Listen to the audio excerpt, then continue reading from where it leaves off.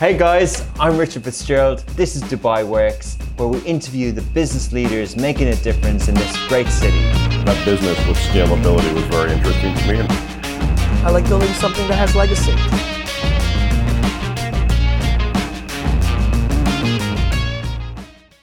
Good afternoon and welcome to, or good morning, I should say. Welcome to another episode of Dubai Works Business Podcast. This week we're talking all things merchants and all things payments with a very exciting startup in the region, Spoonee. We're joined by the founder, Rami Assa, and CEO. The company was set up in 2017. It actually started out as chat commerce venture, enabling payments through WhatsApp, which is something really innovative, and we want to talk about that as well.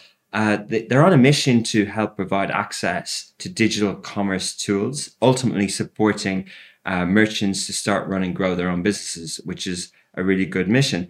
The company empowers small businesses to get paid faster, and I'm sure they all want to get paid faster. Whether they could be freelancers, they could be Instagram sellers, anyone doing shopping or commerce in the real world or digital world, they can leverage Spoonee to help them. Rami and his team have raised over $5 million to fund expansion. And on this episode, we're going to be talking about how that journey started, the impact of Spoonee on their small business merchants, and what's in store in growth across the MENA region. So welcome, Rami. Thank you very much. Thanks for having me here. Thanks for coming. I've been familiar with Spoonee for about a year now. Can you tell us how it all started and how you got going? Yeah, so as you said, in 2017, we launched the company, and it was built around the premise that small businesses today who were eager to go online were facing all kinds of challenges, and challenges in different forms. The first one, and the biggest one probably, is getting payments in terms of accepting Visa, MasterCard, and card payments. And the solution we provide allows businesses to get onboarded very quickly and start accepting card payments very quickly. And we had started that back in 2017, before it was popular to kind of go cashless and contactless. So there's a few challenges that are present in the market today, and the way things have been set up present obstacles to small business. And so we really focus on reducing that friction and making it easier for a small business.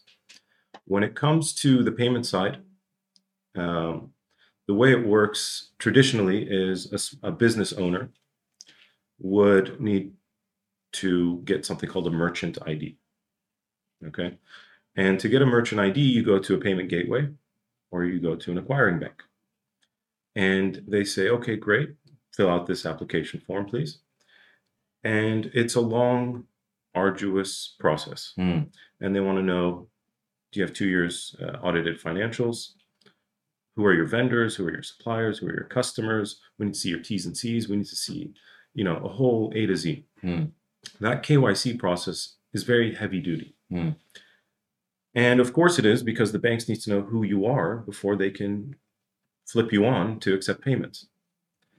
And the funny thing is, it's the same process for everybody. So if you are a large enterprise or a luxury retail group, for example, that's your process. And if you started your business 2 weeks ago, that's also your process. So it's a bit overwhelming. And if you get a merchant ID, right, which is essentially just an identifier to say these transactions, this business is the beneficiary of them. If you're lucky enough to get a merchant ID, you then say, okay, what do I do with this? And because on its own, it doesn't do anything. You actually have to connect it to something. So you have to get your e-commerce software. You might need invoicing software. You might need different solutions. Oh, you better get familiar with Magento or Shopify or the whole slew of things that are being introduced. And you need to know software. And you need to have a web developer. And you need to connect that to your card software, and et cetera, et cetera. That's where we saw a big opportunity. So the disruption we've introduced is essentially through what we call merchant aggregation. So we go deal with the banks, we interface with them, we get merchant IDs according to our marketplace category. And then we allow small businesses to make use of said merchant ID in a safe and secure way. And we do our own KYC procedures to onboard the businesses, and we can do that at a faster velocity, let's say, than a traditional bank can. And we combine this merchant ID and this ability to accept payments with the software that they need. So it's a true one-stop shop. Okay. If you're a business owner, you can come to Zbooni, you sign up, and you're up and running in the next 10 minutes. Okay. So that's a revolutionary, value proposition for the market. Yeah. So that's the intro. Well, thank you for explaining it, because some of that's very technical, especially on the payment side. Just clarifying the speed, why is the due diligence, why does it take so long? Is this regulatory, or is this just legacy of sort of bricks and mortar old business norms and ways of doing business? Yeah, fair question. I mean, I think the way that banking works, period, is they're not really in the game of risk or taking risk. By definition, a bank is just supposed to make profit and move on. So they're trying to always mitigate risk. And when SMEs or new businesses come into the scene, we don't really know, they don't have a track record for us to say we can associate with this, right? So from a bank, if you're in a bank's shoes, you're thinking that just presents risk. Yes, there could be upside in supporting more businesses, but there's also more risk. What about the risk? And they're kind of levered to this risk mitigation versus the upside opportunity. And so it's not necessarily in a bank's interest to onboard as many merchants as possible. But equally, the payment providers, the ones that you mentioned, they also take a long time. What would we call them? You could say a payment gateway. Payment gateway, yes. They take a long time as well. Why is that? Why does it take so long? Okay, so let's demystify this a bit. Yeah. So you have in the ecosystem for payments, you have regulators, you have Visa, MasterCard, you have et cetera. And then in order to accept payments, you go to what's called an acquiring bank, who will effectively honor your transactions and settle into your account as a merchant. Okay. So I'll give you an example. If you go to Starbucks and you tap your card, the money that's being debited from your account, that's your issuing bank. All right, they're debiting your account. And Starbucks has an acquiring bank, which is crediting its account at that moment. Yeah. And so the money hasn't really moved from your card to Starbucks's bank, but effectively your issuer has agreed to debit this amount and their acquirer has agreed to credit that amount, and they'll settle amongst themselves later. Yeah. That's how transactions work. Yeah. Right? Card transactions. Yeah. So if you want to start accepting payments, you need an acquiring bank relationship. And there's not that many acquiring banks out there. There's probably 5 or 6 in the UAE, for example. All the payment gateways, what they do is, on behest of the acquiring banks, they take your application, they get to know you, they effectively do the business development portion of the acquiring bank's job, and then they connect you with an acquiring bank who can facilitate the merchant ID. Okay, so the reason that takes so long is because that application and the approval of it still end up on the bank's desk to get the stamp on it to green light this. So the payment gateways can only move as fast as those banks would allow. Yeah, exactly. I get it. And, we're a media business, but we've been through some of that. And we needed to have new bank accounts just for that acquiring, which I now understand the terms on the payment gateway side. But new entrants have come to the market. And they say you don't need a bank account, and there's some global ones, and are they still called payment gateways? And does Zbooni operate like that? And how can you skip out the having the acquiring bank piece and the merchant ID on that side? That's a big question you're asking, because that's fintech. That's the secret. No, I mean, fintech is moving so quickly, okay, and there's a lot of velocity, and there's a lot of challenges to the traditional infrastructure that are taking place. Yeah.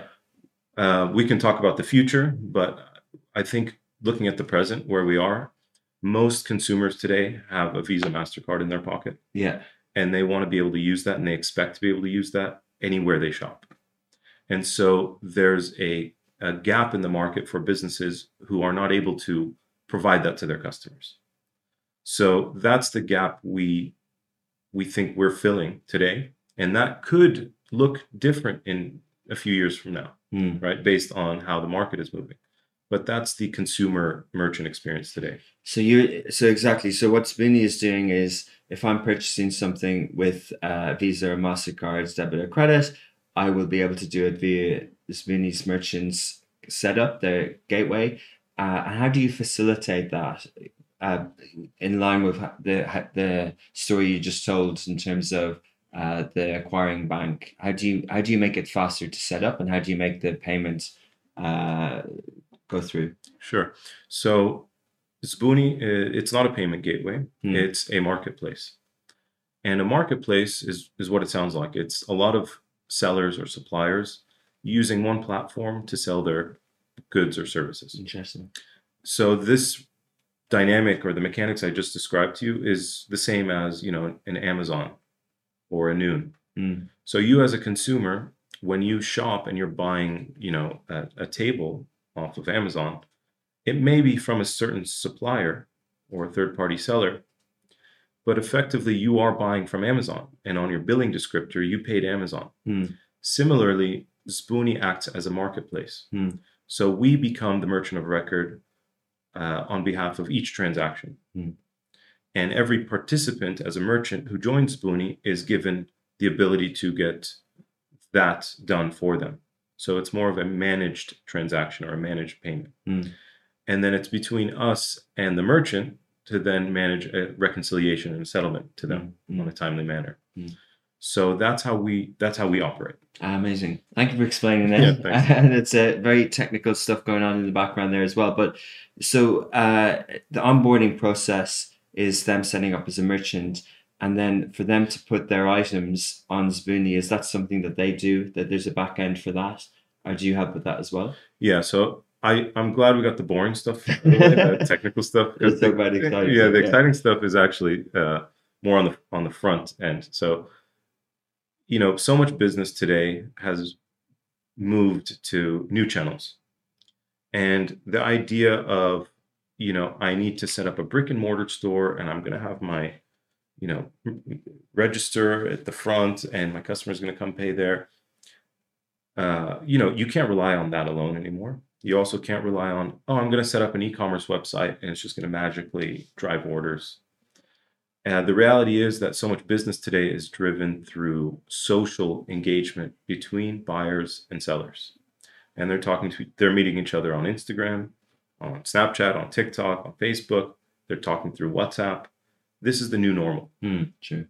Especially in emerging markets like the Gulf, especially as you're talking about WhatsApp penetration of 93-94% of mobile devices have WhatsApp, smartphones have WhatsApp running on it.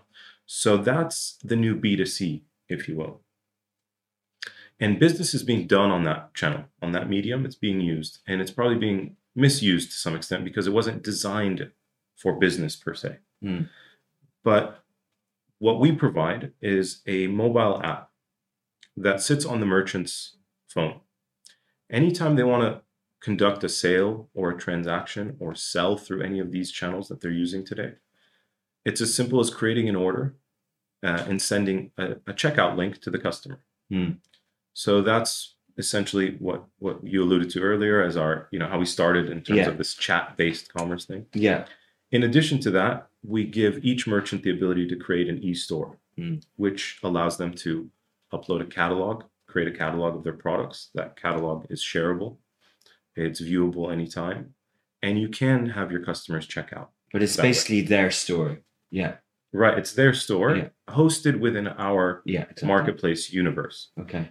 And all of this is done through mobile. In fact, we're mobile only. So, okay. Yeah. So we think that's a super important, attribute, right? Because business is done not in specific hours anymore. It's done anytime, anywhere. And so you need to be mobile. Yeah. It's amazing. I think, many people will have questions at different industries and sectors, and I'm sure your merchants cover many different industries. So rather than asking specific questions of what it would look like if I've got a direct to consumer business, or I've got a food delivery business, or I've got a gym membership or online classes business, because this can apply to everything. But how do you advise people to navigate the other options that are out there? If I don't have the coder, and if I don't have all the other websites to be able to build an online store, uh, this makes sense. But should they be having this plus other things as well, or how do people in this day and age kind of strategize for that sort of payments gateway, and all the options that are out there? Yeah, good question. It's almost still a bit of a luxury, you could say, in our world to go set up online. Mm. Whereas if you look at a market like the US, it's become more like a right, right? Like I have the right to sell online, and I have tools that were designed to make that as easy as possible for me. Okay. And so with Spoony, we've tried to allow the same type of dynamic here. Mm. So you don't have excuses anymore. Should I be selling online? Yes, you have to be selling online. And what does selling online mean? It means that you may have an e-commerce experience, but you also need to, like I said, cater to your customers over whatever channel they want to engage with you over. Yeah. So if they want to call you, and that's how that transaction will start, you need a way to consummate that transaction. You also need a way through messaging or on your Instagram page. So this is the idea of going omni-channel. It's very rare today that you see a business doing well that only agrees to, sell once a week at a pop-up event. Yeah. Right? That's not enough. And you can't only have a brick and mortar presence, and you can't only have an e-commerce. So this idea of being multidimensional as a business is no longer a nice to have, it's a must have. Yeah. And we learned that, the hard way in COVID. Mm. And that was a huge accelerant to this adoption, right? Yeah. So in fact, I'll give you some examples. So, we work with luxury retail groups because they stopped having customers come in. There's no more footfall. How do we get up and run very quickly? They turn to us. We have e-commerce stores. Actually, 50% of our power merchants already do e-commerce, but they need a complementary solution to cater to all the WhatsApp inbound type of engagement. So the e-commerce solution might be on their own platform. It might be having a marketplace on one of the big e-commerce platforms, but still they're getting WhatsApps and DMs and things like that. Right. And they want to be able to transact because maybe the footfall into their store isn't as much during the recent times. And you mentioned restaurants, F&B. So yes, you can join one of the aggregators and get customers that way, but it's going to be very costly. And so what they're learning very quickly is, and you see what's happening in the market today. If I can create a direct engagement and the ability to sell to my customer directly without a middleman, that's very powerful. It's more revenue to me. It's creating better loyalty between the customer and myself. I have better data, better insights as a restaurant owner. Yeah. So that was one of our fastest growing categories over the last 6 months is F&B, for example. Totally. Like I remember when, a year ago, as everyone does, when you looked around at retail spaces, and of course we couldn't go to many and we couldn't go to F&B. And then I thought that with social media and with WhatsApp, that if you build a community first that you can sell directly to, it's actually the perfect way to start a business. However, you do need to be the enablers, such as obviously you need the licenses, but you need these softwares and like Spoony, but I didn't know that existed. And when you try and research this stuff, it's really hard to get your head around what exists, how to implement it, and things like that. So it's great to know it exists. I have 2 questions in my head at the moment. One is, internet has been around for a long time. We've all heard of, we all know PayPal and things like that. How come we haven't been able to do this on PayPal here at the moment?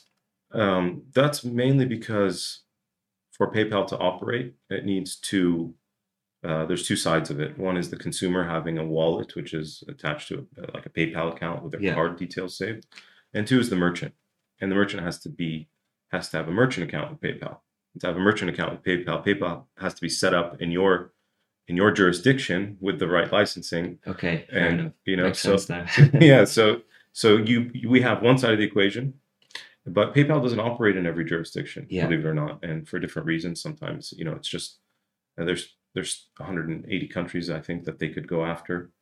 They Right? don't, I But don't they think they can't do have it all. dirham, do they? They just have dollar or something. Correct. Yeah. And I think it might be changing now, and I've Mm. heard that they've come back or they are coming back.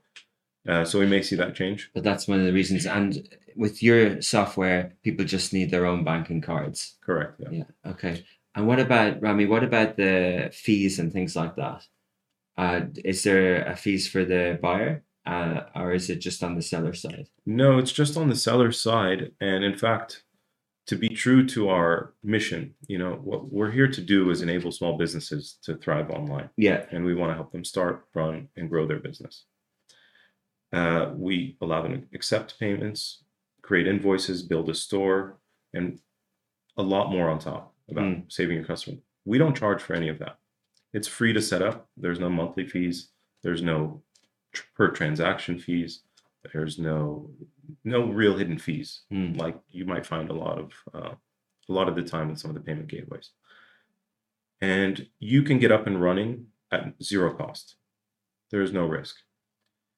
The only time we charge is we charge the seller 3.5% per transaction, a successful transaction, which includes the processing fees involved.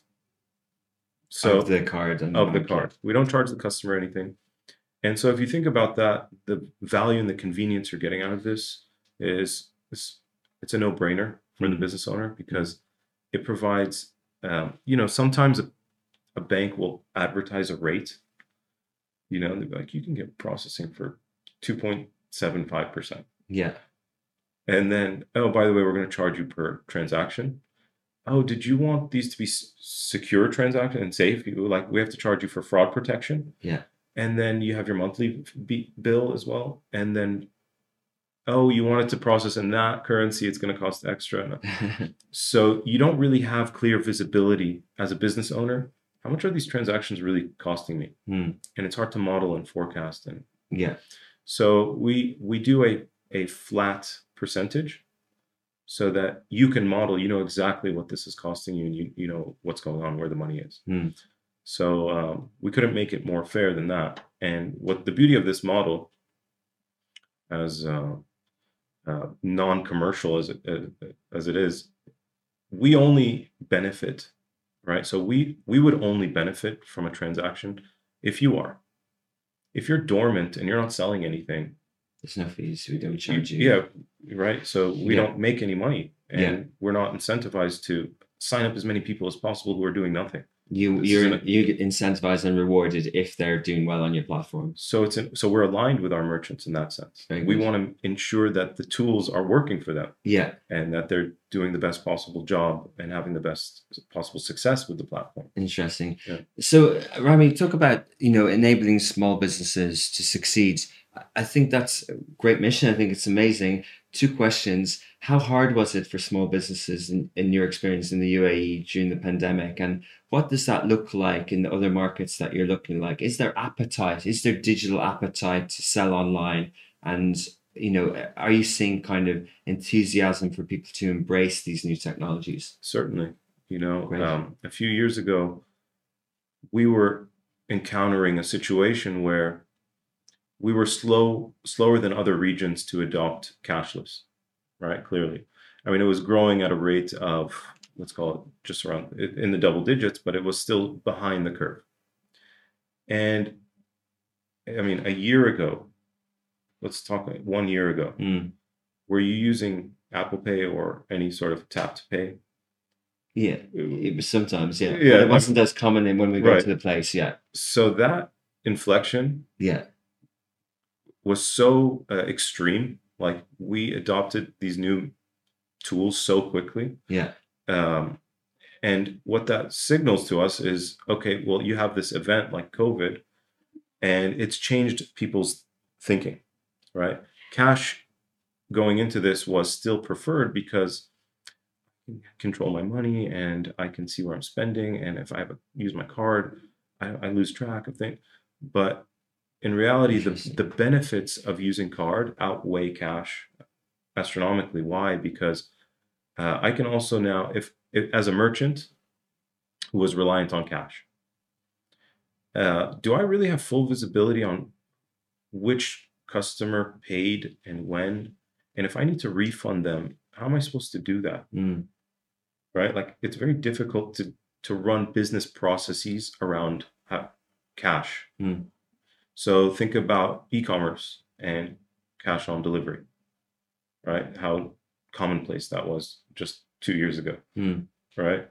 And you could go order, and it induced bad behavior actually. And what you would see is a consumer sitting at home ordering an electronic device from 3 e-commerce players, right? Sue gets her faster, cancel the rest. Exactly. Right? And that's not helping anyone, right? So when you tell these people now, no, you can use your card to. So had these e-commerce companies like unionized Yeah. at some point and said, look, we're just not going to do this anymore because it's killing us. You could have stopped it earlier, but it looks like it's resolved itself now, and people want to pay by card. Yeah. Which is good for everybody. So I think that window is going to keep growing. I think the banking infrastructure that hasn't been designed to allow for the velocity of onboarding required, that's where someone like us, can really help move the needle for a market. And I think if you look at the total number of merchants out there today, you touched on something interesting. You're like, you can start your business on Instagram, and that's true, right? Literally, you can start a business on Instagram. Like the barrier to entry to start a business today really low. has reduced to almost zero. Right? Like you don't have to do anything. You just set up an Instagram account and take a few photos, and you're done. Real or fake, Yeah. So that's induced so many new businesses to come on, and it's like the number of businesses that will go online in the next 5 years is much greater than the ones who are already online. And that's the opportunity, and that's the what we see. Yeah. So to talk about that opportunity, you're kind of playing into the ecosystem, and you're part of the ecosystem now in terms of payments. And I mentioned you raised funds. Was that a seed or a Series A? Yeah, that's a Series A. We Okay. just closed it recently. Okay. It's like a $5 million Series A. We found investment through a group out of London. And what was funny about that is although we're based here, we found that the concepts we're talking about here in this conversation are a bit radical to some of the local investors. Okay. And we had a few with us along the way, but what we're doing is not a cut and paste type situation where we're going to copy this model we saw elsewhere and just do it like that. We're pioneering a few things and kind of adapting to our own market, which is scary for some local investors who haven't done that before, right? They like to go, hey, yeah, we want to copy that blueprint we saw. Just we'll invest in something. Yeah. But if you're going to do something new, that's scary. We don't. So this group out of London really found what we were doing. They got it. Like, it makes perfect sense to us, and that's a huge opportunity. No brainer. Let's go for it. Interesting. Now, it just so happened that when we were starting our Series A funding, it was the roadshow, if you will, was starting January 2020, pre-COVID. So, smooth sailing. And halfway through not even halfway, like within 2 months of our funding, we had to go fully virtual. You're in lockdown. You can't meet investors anymore. You have to do it over Zoom. And then you have to articulate all this stuff and get through all the numbers. And at that point, it became interesting because we're trying to fundraise going into an unknown world. If you remember in the early days of COVID, it was like, is everything doomed? Yeah, or definitely. What's going on? And is this good for Spoonie, or is this scary? Do you have to pivot? Do you have to change your deck? Right. Is the valuation still correct? And in the middle of these conversations, you could see that our numbers, the data spoke for itself. really. Your product was live and you already had Merchants on board. So Right. you're kind of past, as you said, 2017 seed, you got things going. And in many ways, it was the perfect timing. I mean, fortunately, yeah, we were fortunate to be on the right side of that polarization of Yeah. COVID. And although it's, fortunate for us as a business, our concern was mostly around the merchants themselves, because a lot of them were disrupted, and a lot of them can't necessarily just act like nothing happened, and their supply chains are disrupted and their sales, and they can't sell it. So what we saw was initially a downturn, you could say, in activity on the platform. But within 2 weeks of lockdown, we had eclipsed all of our previous numbers and just grown That seems. so much in such a short period. Yeah. And we felt a responsibility at that time. Like, these businesses need to run in order to survive, in order to put food on the table, in order to pay for their kids' schools, etc. Yeah. And so to be there for them, that's a huge responsibility and something we don't take lightly. So we're fortunate to be able to help those businesses. Interesting. So a lot of what you're talking about is kind of taking opportunity, availing of the opportunity that's there now. And of course, we don't think that WhatsApp or Instagram is going anywhere in the next decade or longer. So it's a great roadmap that you have ahead. How did you choose to use those funds, or what was the plan? I know you hired senior talent like CMOs and things like that. So it's a really good position to be in. Did you enter into new markets at that time? And what's the kind of roadmap at the moment for Zween? Sure. Yeah. So as you said, a company is only as good as its people and its talent. So we converted some of that capital into human capital, so that we could bring on the talent needed to really drive this going forward. Yeah. So we brought in some new team members. In addition to that, we're investing mostly in product. And the product today serves certain needs. And as businesses use the platform, their needs also evolve. And so we have to respond accordingly. And the product needs to continue to evolve just as these businesses do. It also involves expanding into adjacent markets or different territories. So you have a major opportunity in Saudi, which we're now highly focused on, because that's not an easy market to penetrate, and it has its own nuances and lots of things. So we're putting a lot of attention to that. Yeah. And interesting. So that's a kind of a big market for you, but you're still focused on the Arab region. You're still focused on enabling those businesses and those people who want to kind of embrace the digital world and make things faster. I know we're running out of time, Rami, but I just wanted to kind of touch on something adjacent in terms of the industry and the ecosystem and beyond, the future of banking, fintech, and especially cryptocurrencies, token economies, a lot of buzzwords there. But what's your kind of view with regards to your own business, and what are you looking at, and what do you think will impact what Zweeney's doing? That's a tough question you're asking. I mean, we have these internal debates, like, what does payments look like in 5 years from now, or even 3 years from now? Because everything's changing so rapidly. We are looking at the concept of digital assets and how that plays into our ecosystem, right? It certainly adds a lot of value. I mean, it solves a lot of problems, so it's not something we can ignore.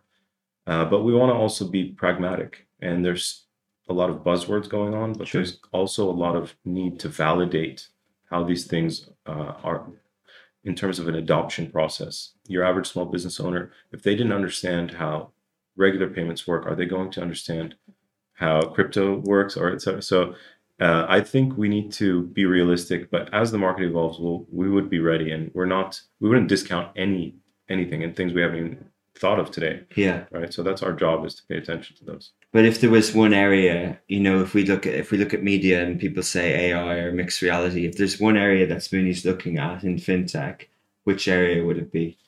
I mean, look, we're really focused on selling and helping merchants sell. Yeah. And that evolves. Yeah. Right. So one thing we're doing is next week launching QR code payments. Okay. So we see a lot of merchants meeting with their customers face to face. So when they go to outdoor markets or fairs, et cetera, the customer is face to face with the merchant, and they need an easy way to check out.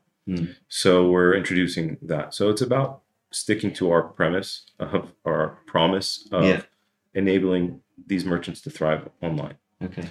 So whatever that looks like, we'll do. Yeah. Okay, great. Just to wrap up then, we always ask this question in terms of the Middle East as an emerging market. And I know we've alluded to it before, and you clearly focused on the region. Being in the UAE, you have a lot of adopters from merchants here and Saudi Arabia. These two economies are quite large and quite big, and they're part of the Gulf. But do you think they're way ahead than the rest of the GCC, the Levant, and North Africa? And what do you think needs to happen? Or what would be reasons for you entering into those markets as well? And are you kind of optimistic long term for this region? I am, especially from a tech standpoint, because I think so much can be resolved through technology, and I think it's one of the only avenues to really make an impact today. So I think I wouldn't say one market is any much further ahead than the other. I think everyone's kind of gotten on the same page in terms of going cashless, contactless. Yeah. And that window is the next few years. Okay. So I can't, tell you more than that in terms of what's going on, how things are going to work. But our foresight gives us about 2 years of estimations. That's all I have. What scares you, Rami? What do you threatened by? What do you fear? I fear that we don't fulfill our full potential of what we can offer, and we fall short in delivering our promises to our merchants. That's basically it. So you're really, really focused on Zboony and making the best out of that. Of course, yeah. Good note to finish on. Thanks for your time this morning. I look forward to following the journey. Thank you so much. That's it for another episode of Dubai Works. Thank you so much for listening, and please leave a review on the podcast platform that you're listening to. It really helps with organic searches. Also, if you'd like to appear on Dubai Works or know someone who has an inspiring business story in Dubai, please do get in touch on any of the Smashy social platforms.